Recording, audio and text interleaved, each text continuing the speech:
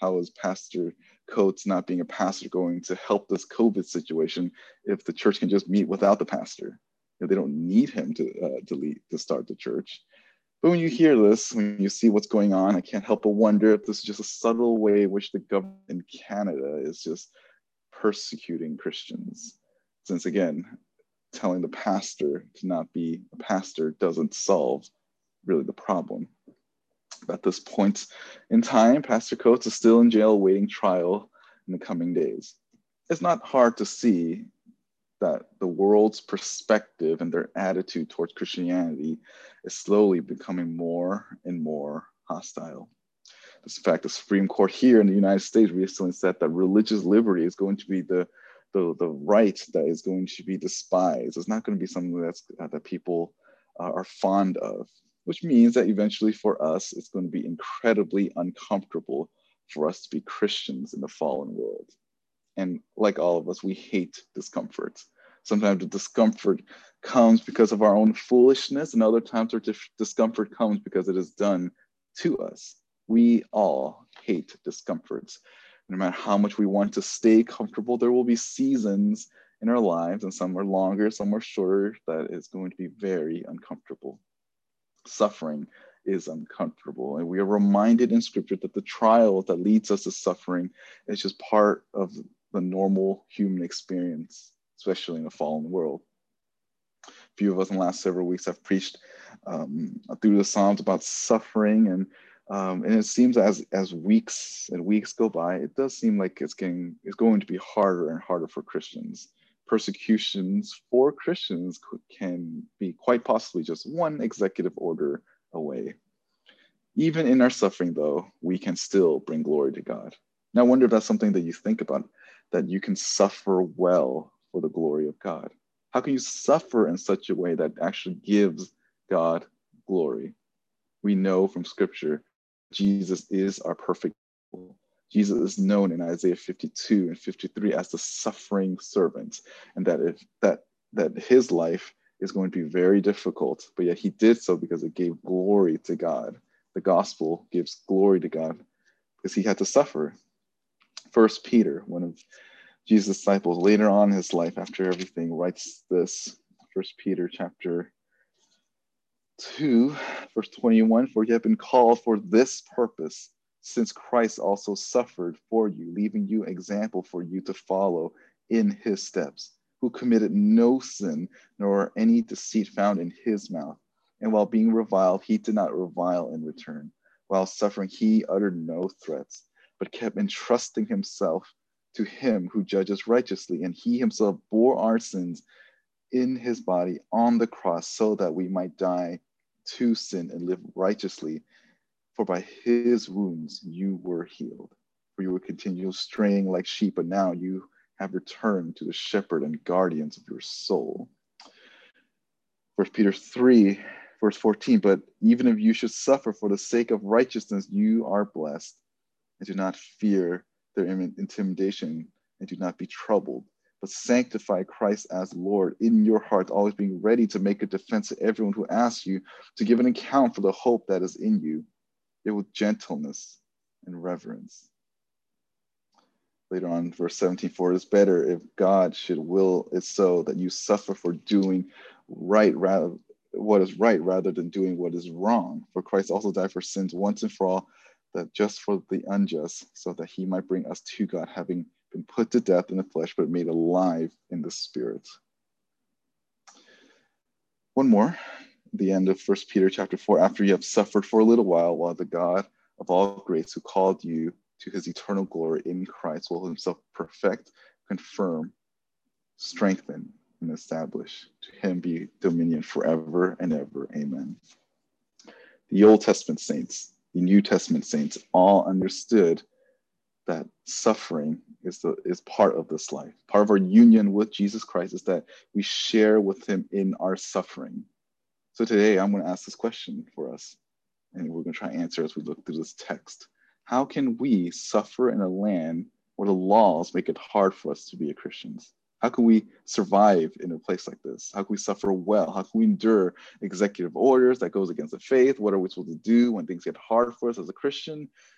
Persecution is uncomfortable. If we want to glorify God in the midst of persecution, we want to stay faithful to the Lord while being persecuted. We need to give God's glory. We need to have God's glory in our mind. But how can we do that? Well, in order to do this, you need to depend on the God for the glory of God. We need to depend on God for the glory of God. Let's look at the subscript in the beginning here. For the choir director set to Altasheth, a Malkatam of David, when he fled from Saul in the cave. This little intro here gives us a context that David was running from Saul. So David was in a cave at one point, and much like Psalm 56, when I preached 2 weeks ago, I don't think David had a flashlight and some notebook. He was just sitting there writing this in the cave, but rather he has survived it and is reflecting back at what he felt back when he was running or hiding in that cave. I don't know about you, but being in the cave is very uncomfortable. I just walked through caves sometimes when I was younger, and it was weird. You see bats and things hanging from the ceiling. It's very uncomfortable to be in a cave, and not only the physical discomfort, but there's also the internal discomfort, knowing that if someone was to rush in that cave, there's nowhere you can go. This isn't some sort of child's play like hide and seek, and David is a marked man. It's like one of those old Western posters when they said wanted, dead or alive, you know what I'm talking about? But instead the live part is kind of crossed out. It just says dead. If David is found, he would be killed. And this is if you find him, you need to kill him situation. This is an order from the king at the time. King Saul was jealous of David's success, and he hated him for it. And what is surprising is actually how David responds when he has a chance to end it all. David had an opportunity to strike down Saul. In 1 Samuel 24, verse 16 to 22 reads this. When David had, or actually even before that, David had an opportunity. He had even friends to say, hey, go and Saul's right there, end his life, but he decides not to. In 1 Samuel 24, 16 said, but when David had finished speaking these words, meaning that he I guess we can go up from verse 12. May the Lord judge between you and me, and may the Lord avenge me on you, but my hand shall not be against you. As Proverb the ancient said, out of the wicked comes forth the wickedness, but my hand shall not be against you. After whom has the king of Israel come out? Whom are you pursuing? A dog, a single flea? The Lord therefore be judge and decide between you and me, and may he see and plead my cause and deliver me from your hand. When David had finished speaking these words to Saul, Saul said, this is your voice, David, my son. Then Saul lifted up his voice and wept. He said to David, you are more righteous than I, for you have dealt well with me, while I have dealt wickedly with you. You have declared today that you have done good to me, that the Lord delivered me into your hands, yet you did not kill me.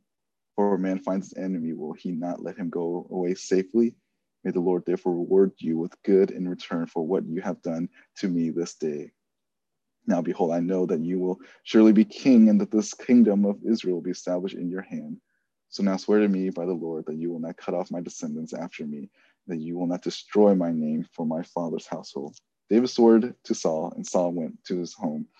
But David and his men went up to the stronghold.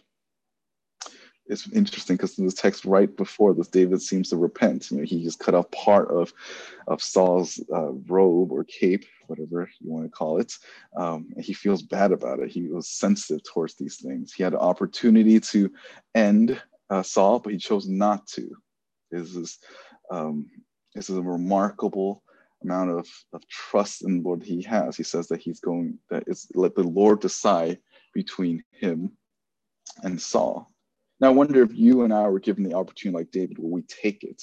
If you saw those that want to end your life, do you find yourself wanting to end your suffering by putting an end to their life? Would you be tempted to take a life of those that want to take your life? This was David's dilemma, but instead of going off of his fleshly impulse, which I think most of us, if we were in the same opportunity, will at least be tempted to do so, he chose to not strike him and trust in God's timing. In fact, David goes beyond that. He asked for forgiveness. He was so sensitive to his own sin that he had such a great trust in God that he saw that his desire alone was sinful and dishonoring to the Lord. What this should tell us about David and for us is that faithfulness to the Lord can sometimes feel unfair. David is known to be a man after God's own heart because he sought to honor God when it was not easy to do so. He was in a cave with Saul and had the opportunity to make things easy for himself in his own life, but he chose to honor God more than comfort. David's ultimate trust is that God will deal with Saul according to God's timing. David's sole desire is solely devoted to God. In time of persecution, we must remember that persecution from an earthly perspective isn't always going to be fair. Yet in light of this, what a believer should do is to go to God, who will deal perfect justice to those who hate him and hate his people. And yet we go to him, we depend on him for protection. It's easy and very tempting to want to take out our anger and frustrations on others, thinking that if those group of people will just stop bothering us and pestering us and saying lies about us, then life will be perfect. And perhaps you might not want to kill someone physically, but you may in your heart desire to speak negatively against someone on maybe things like social media or other forums. Sometimes Christians can be obsessive, wanting to have a comfortable lifestyle that they're willing to forfeit their testimony in order to do so. Jesus tells us that calling a person a fool is enough to be thrown into hell, and our comfort cannot be in fighting back at all, but to lean and depend on the Lord. In times of great turmoil and struggle, our soul must find refuge in the Lord. Look at verse 1. Be gracious to me, O God. Be gracious to me, for my soul takes refuge in you, and in the shadow of your wings I will take refuge. You know, it's the beginning. Be gracious. This is an appeal for God to deal favorably to him. There's an acknowledgement that any favor from God is undeserved. David understands that anything that God does in his life is divine favor. It's something he does not deserve. Do you cry to God for dependence in the same way? Sometimes in our prayers, we are desperate and we almost talk as if God needs to answer to us, that God needs to bow down to us and do what we want. There's a lack of reverence and understand that we are the creature and he is God. It isn't that God doesn't want us to go to him, but sometimes I know that for myself, that my cries to him are just glorified temper tantrums. We must remember that as we pray to God, we're asking God to answer us according to his grace. We are under his mercy, and we can't expect God to treat us like we are owed something. Entitlement is a fruit of pride. Our pleas to God must be humble because we are nothing but dust. Why should God care for us knowing how wicked and sinful we really are? And David understands this. He's sensitive to his own sin, which is why he's asking God for grace. This is a passionate and desperate plea that God will look upon him in his circumstance with favor. David is frantically looking to God and begs God to give him some relief during this time. He's desperately seeking God and beseeching God to grant him help in this situation. Notice he says, my soul take refuge in you. And the word here is this continuous dependency. There's a dependency that David has for the Lord or on the Lord for safety. In fact, the rest of the verse we'll cover is actually explain why he needs to go to the Lord for refuge. Notice at the end of verse 1, it says, and in the shadow of your wings, I take refuge. For this word here, refuge, is different tense in the sense like earlier one is ongoing. This one is in perfect tense. And what does that mean? It means that he is someone that is known for his faith and his and trusting in the Lord, but he also does it continuously. So it's both. He's known by that. He's always trusting in the Lord. The idea here is that he is constantly trusting in him. Right? It says here, in the shadow of your wing. This is zoomorphism, or basically like it's supposed to be something about the Lord and uses an animal as a way to make us picture what it's like. And then it doesn't make sense for what does it mean to be in the shadow of someone's wings. That sounds weird to us. But this word here is the idea of God's protective care. It's used in Deuteronomy 32, verse 11. which tells about how God delivered Israel uh, from Egypt, for bondage in Egypt, to a covenant relationship. It goes beyond simply just looking, but being secured in the Lord. Why does this matter? This means that David is characterized as someone that goes to the Lord for safety. Part of being faithful followers of Jesus Christ means that we trust in God, we're by our trust, and we continue to trust in Him throughout our life. We hide ourselves in the Lord. And notice at the end of verse 1, it says, until destruction passes away. Destruction is a picture, and it's a very frightening picture. It's a description of engulfing ruin. It's a picture of some sort of storm that covers it. It's this coming storm that's very destructive. It's kind of like what's going on in the middle of the country with all the snow. That's the image here. That it's you're just surrounded by it, and he doesn't know where else to go except to God. He knows that he can't find shelter anywhere else except under the wings of God. I would translate this on my own. I'll say it translates all of the distractions or some sort of multitude, because in the English here it uses single, until destruction. But in the original, it's actually multiples and the plurals, meaning that it's multiple types of destructions. There are many destructions awaiting David, and he's waiting for the Lord to keep him until all of this pass.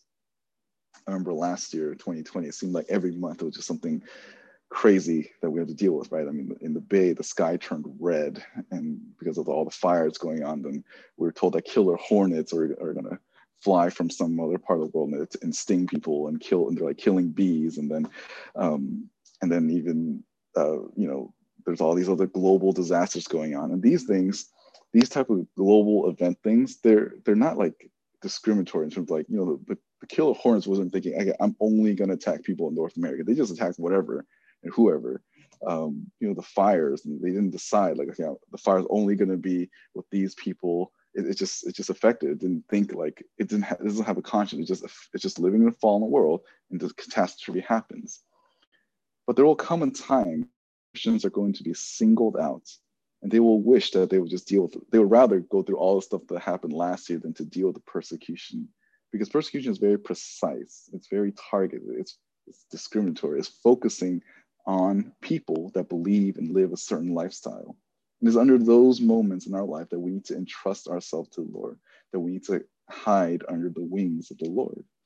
If the world is against us and we have nowhere else to hide, we must take our refuge in the Lord. We keep trusting in the Lord until the destruction passes. Cling to him, hide in the Lord's wing, take cover in God's care. David continues and doesn't stop depending and hiding in the Lord until the very end. Verse 2, I will cry to God Most High, to God who accomplishes all things for me. This designation for God emphasizes God's power and majesty. God is lifted up above all his creation, over all circumstances. He's in absolute control. He is sovereign. The God of the Bible is the only God that deserves the highest praise, and he is worthy of all worship. Not Allah, not Buddha, not the Mormon God, not the Pope, not Ra, or whatever false God that exists and that will exist down the line. There's only one Most High, and that is the God of David, the God of Israel, and the God of the Bible. They are all the same. We believe in the one true God that's from the Bible. He's the only real God. This is our God. And do you cry to him as if he's a real God? Or do you find yourself going to other things that give you comfort? Some of us during times of very difficulty, we have our little, we do things like we eat, like just eat junk food. Maybe that will make us feel better. Or we watch TV and just binge watch everything and just ignore everything that's going on around us. Well, there is something that is on the surface seem profitable, or maybe some things are useless. If it is not God that you're going to, it is not going to be lasting comfort. It's not surprising to make the connection as our society continues to become more and more secular, that there's an increased dependency on things like medication or therapy for those who are struggling with depression and just struggling with life in general. And why is that? Is because without God's protection and care, a person must constantly build and rebuild their security. It is building your trust on sand instead of a solid rock as in the Lord. The world is going to not know how to deal with the struggles in life, but it should not be the case for the Christian. In your struggle, cry to God. Notice this is to God who accomplishes all things for me. God is described here as one who's working out all the details in David's life. This means that David understands that all that he's going through, all the suffering from his anointing by Samuel earlier on in his life to fighting Goliath, all the way to the current situation where he was hiding in a cave, this is all part of God's divine decree. God placed him there at the exact moment, and David is not where he doesn't belong. David is there because God wants him to be there. We understand this, or we know as Reformed people that God is sovereign, but you have to really think about that. That means that the very moments, that the time that you're in right now, you are here because God wants you to be. I wonder if you ever thought deeply about why you're here on earth in this particular time. It's because God wants you to be. Several years ago, my wife once asked me, "Hey, you want to watch this movie with me?" It seemed like it was like a chick flick, but I was like, "Okay, I'll watch it with you." And this is what husbands do. We make sacrifices. We live with our wives in an understanding way. And sometimes we just have to watch films that on the surface seems weird, but it was actually really artsy and a really good movie. It was about this writer that was in Europe. He was engaged and he was discontent with life. He was discontent with his current situation, and he wished, oh, I wish I could go back and meet my literary heroes and talk with them and pick their brain and see what it's like to learn from them. And somewhere along the line in this film, it doesn't explain how he actually does go back in time.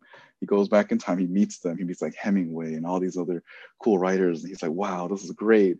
And along the way, somehow when he time traveled back in time, he meets this lady that is also discontent, but she's discontent being in the past. And the past that the protagonist was thinking was the best, she thought it was like lame and wants to go even further back in time because she thought those inspirations are better. She was hoping to go back to meet her heroes in the past, in the further past, in the distant past.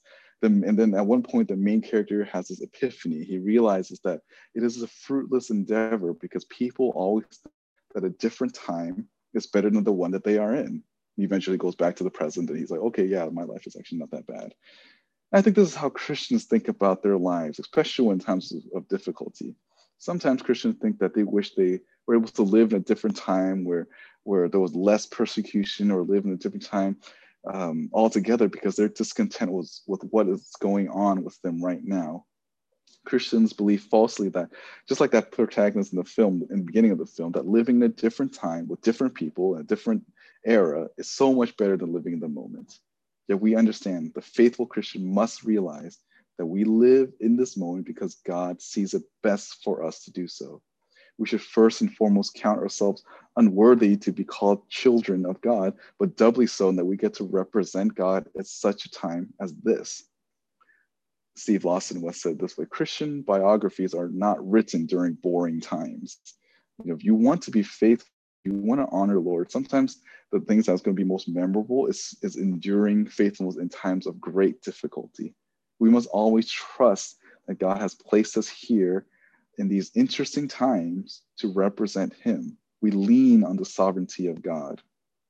Verse 3, he will send from heaven and save me. He reproaches him who tramples upon me. This line is fascinating because David doesn't specify how God is going to do this. He just knows that God will do something. He will know, you will know that David said you notice that he said he reproaches him. This is idea of putting the enemy to shame, to put some reproaches, like, in First Timothy said, elder has to be above reproach. It means there's no shame in him.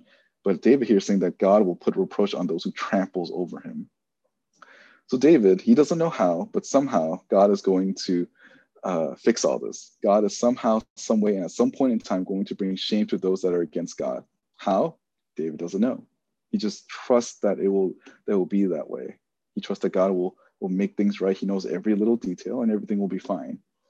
What a trust does David have in this Lord? It's humbling for me when I read this. Like, wow, he gets it. He knows that they were only refuge in the Lord, and you need to trust God. And that means every little detail, every uncomfortable moment in your life, he just leans and trusts in the Lord. I believe he has such assurance because, David had to deal with Goliath at one point. Remember that Goliath was going against Israel in war. And Goliath was just insulting Israel. And more importantly, he was insulting God. He was dishonoring him. And David, the little shepherd boy with his pretty face and red curly hair, comes out and he's like, oh, why isn't anyone stopping this guy? Why is this guy just still talking and insulting the Lord? And he goes, and remember Saul, hey, you need some armor and gear, and even his brothers were making him go do something else. Leave. This is for men. You're just a little boy. Go away. But he saw what Goliath was doing. He was the only one that was willing to man up for God. He went, and we know the rest of the story. And the point is that you cannot insult God and expect to get away with it. These people here were insulting David, and they thought they could get away with it, but in actuality, there's going to be an end for them. Whenever God's people are insulted, it's actually an insult against God. And David knows that God will eventually act. David doesn't know how, David doesn't know when, but he knows God won't let him down because all the enemies will bow. The same God that David trusts in is the same God that you and I can trust in today. We don't know how God is going to go about this. We don't know how God's going to resolve everything, but we know that God won't let us down because all of his enemies will bow. God will, notice this, that God will send forth his loving kindness and his truth at the end of verse 3. Well, there's Selah here, and then God will send forth his loving kindness and his truth. David, trust in God is found in his trust for God's covenant kindness, his love and kindness, and God's truth. This phrase is often used in Psalm to describe a protective or restorative function here. David trusts in God. David knows definitively that God will not let him down. Only God can give lasting protection. Even if it means a person loses their life, they are still protected because a Christian's life is not based on just this moment and here on earth, but it's an eternal life.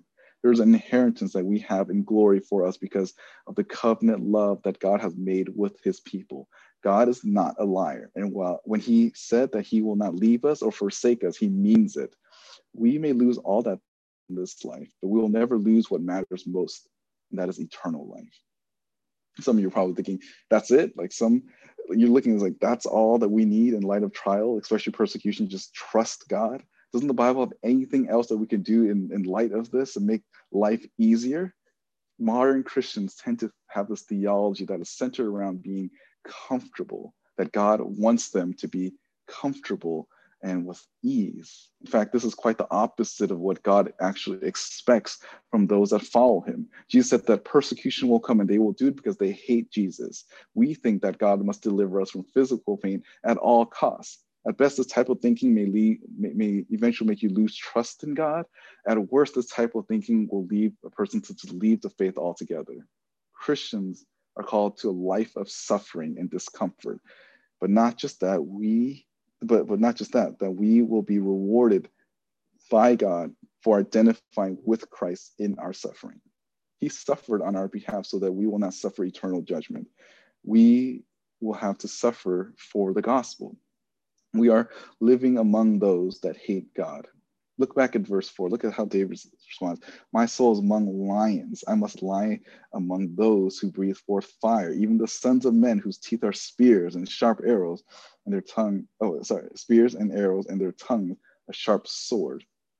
This is a way that David describes his enemy they're trying to pursue him. They are like lions. It means that they're powerful. They breathe forth fire. That doesn't mean that he's being chased by some dragon that shoots fire out. No, but this is just a metaphor to describe that the enemy's words are like a consuming fire. You'll notice that in verse 4, though, he said that I must lie among those who breathe fire. This is this confidence that he has. David depends on the Lord for protection, and he's confident that even if he lies down among those who want to kill him and those that want to consume him, the way that a fire consumes this object, he is secured. He doesn't worry about that. He's saying, I don't mind laying down next to the enemy and sleeping right next to them because he trusts in God's protection. There's even the sons of men whose teeth are spears and arrows and their tongues a sharp sword. There's a lot of focus here on the tongue and the mouth of the adversary. David uses this picture to describe the weapons that they are using. The teeth and tongues refer to what they say and not and not to any literal biting and devouring. I don't think David's enemies or Saul was a cannibal. That's not what he's saying here. This is again a metaphor to show that the people, the enemies of God, use words to attack him. We understand that scripture tells us how we need to conduct the way that we speak. In fact, Leviticus 19, verse 16 says this: "You shall not go about as a slanderer among people, and you're not to act against the life of your neighbor. I am Yahweh." The idea is that if you slander someone, that's just as bad as trying to take their life. Scripture commands us to put away slander speech. 1 Peter 2, verse 1. Slander because they hate God. Those that slander doesn't understand that their words are against the ones that they use against one another. It's against someone that's made in the image of God. How a person speaks against someone offends God greatly because it diminishes the value of the individual. Words don't cause physical pain. We get that. Like, it's not like when someone makes fun of you, all of a sudden there's like cuts in your face. But we know that just because it doesn't have physical pain, that still hurts us internally. But remember back in verse 3, that what gives David assurance is the words of the Lord. It's God's truth. God's word shields us from painful darts of this world. The world will lie against us, but God knows, and what he says about us is true, that we belong to him. Oftentimes, I think Christians are so desperate to fix their own reputation out of fear of man, or to be accepted by man. We want cultural approval, so we do all that we can to protect our own reputation. But if our identity is fixed in a covenant relationship with God, then it doesn't matter how the world perceives us, because we have our chief identity in the Lord. There are many churches, many pastors, many Christians, out of sake of cultural acceptance, would deny biblical truth so that they can be accepted by the world. Even though it hurts, David's chief hope and identity is in the Lord. And that should be our attitude toward those who slander against us, that we don't care what they say about us because those things aren't true. How God describes us as being children, his kids, that's what matters most. No matter what lies are thrown at us, we cling to the truth that's revealed in scripture about us. Verse 5, "Be exalted above the heavens, O God. Let your glory be above all the earth." There's a break here from the rest, from focusing on the enemies, and now he's focusing on the Lord. He wants God's name to be exalted. He wants to exalt God and thinks about God. He's praying to God for God to be exalted in light of his suffering. In fact, this word "be exalted" is this command almost. He's praying that God will reveal himself to the world. He wants God's majesty, his glory, to be made known throughout the world. Let your glory be above all the earth. That's what it says here. And the word glory is to describe the very nature and essence of God. It refers to his importance, his prominence, his supremacy over all things. David is saying that he wants God to act in such a way that God will be exalted in the heavens and make a lasting impression on those under the heaven, mainly the earth and the people living on earth. So what David is saying in these first 5 verses, that he wants God to defeat his enemies so that God will be made known. He wants his suffering to end, not because he cares about his own comfort, but rather he wants God to act so that God's name will be made known throughout the whole world. He wants everyone to know him and worship him. Is this how you think about suffering in your own life? Never mind for a second about persecution, which may be the highest form of suffering for the Christian, but just about the small things in your life. In any type of suffering that you go through in this life, is your desire for God to be made known? If you can't handle the small sufferings now, then greater suffering will only cause you to deny and to leave the faith. It will only cause you to compromise. If any type of suffering that you go through in this life is your desire to be made God known, if you can't handle the small suffering, then greater suffering will only lead to apostasy. You have a hard time thinking about God's glory in light of light suffering. You'll have an even harder time thinking about God's glory in greater sufferings. But how does one get to what David is at? How does it get to this point? What does David do? What did he do? He fixed his gaze on something that is beyond the immediate circumstance. And we need to fix our gaze on something that's beyond the current moment. We need to train our minds now, while things are still relatively easy, to think of something that is beyond ourselves. If you ever wonder how a firefighter is willing to throw themselves into a burning building to save lives, or to go into an area where everything's burning to stop the fire, what drives them isn't a paycheck. It, it isn't because of fame from stopping the flame. Eventually, the fame and the money won't be worth it. Those motives, money and fame, are fickle and will not inspire lasting courage.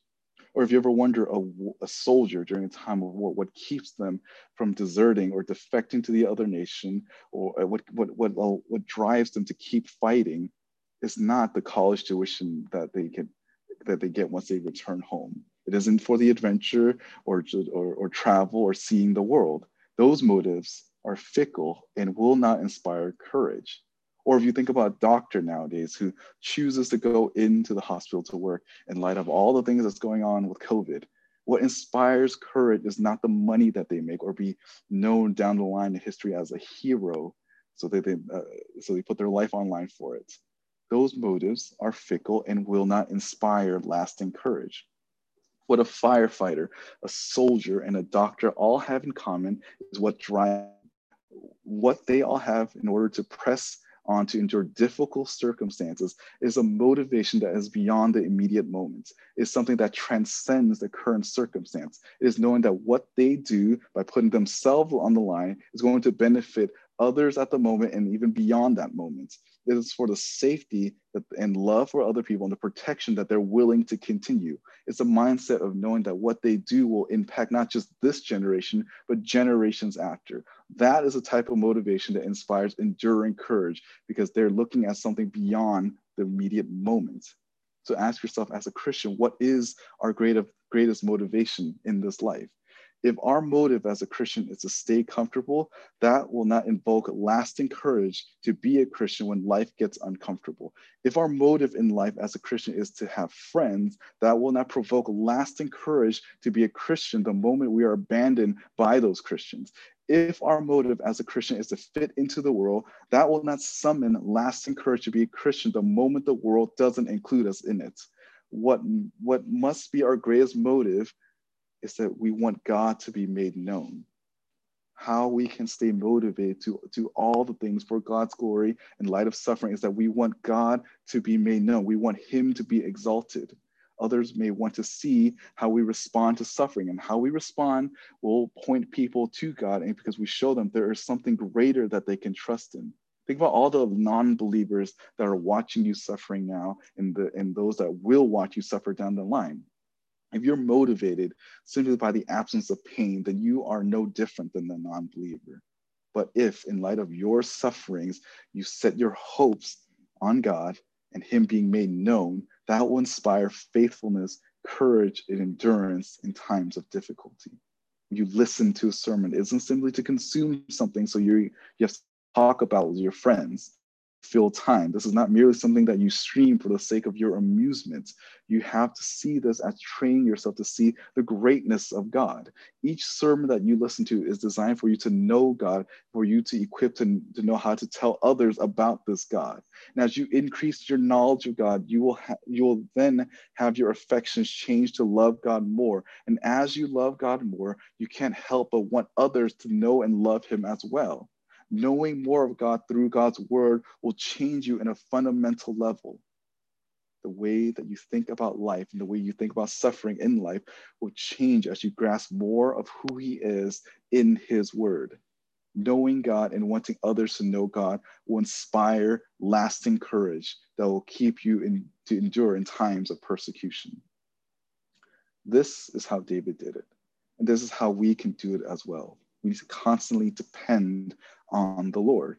As we continue to depend on Him, we implore and beg the Lord to act in such a way that through our sufferings, other people will know Him. This is the same cry as our Savior, that during the garden, He was sweating blood. And He said, if there's another way that He doesn't have to do this, let that come to pass. But if there isn't, He's willing to go through it, because not His will, but the Father's will be done. The God that placed us in the trial will give us the grace to endure the trial. And you and I must always remember God's sovereign and good hand in light of trials, but also trust in God's sovereign and good hand to hold us and bring us through the trial. If this is the means by which God is made known, then we must welcome suffering with joy. The Christians can learn from David's faithfulness. He depends on God when people want him dead physically or they want to ruin his life or ruin his reputation. No matter how bad things get for the believer, depend on God. David's chief concern is that God be made known. David here does just that. He wants God's glory to be made known above all things on this earth. So until that time comes, he continues to depend on God. And may we do that as well during times of great suffering. Well, it seems like it's getting a little late, so I'm going to actually finish the last several verses next week. I'll just do a part 2 of this. And that's going to be on just praising the Lord so that we can worship him and give him glory in light of our current circumstances. So let me close our time in prayer. Father God, thank you for your word. As we just look at these short 5 verses, may we be inspired to look to the eternal things. We look beyond our present moment, that we think clearly and biblically about the eternal things and how you will be made known, that every knee will bow. Lord, we ask that in light of our current sufferings that we may be going through, whether it is something small or huge, whatever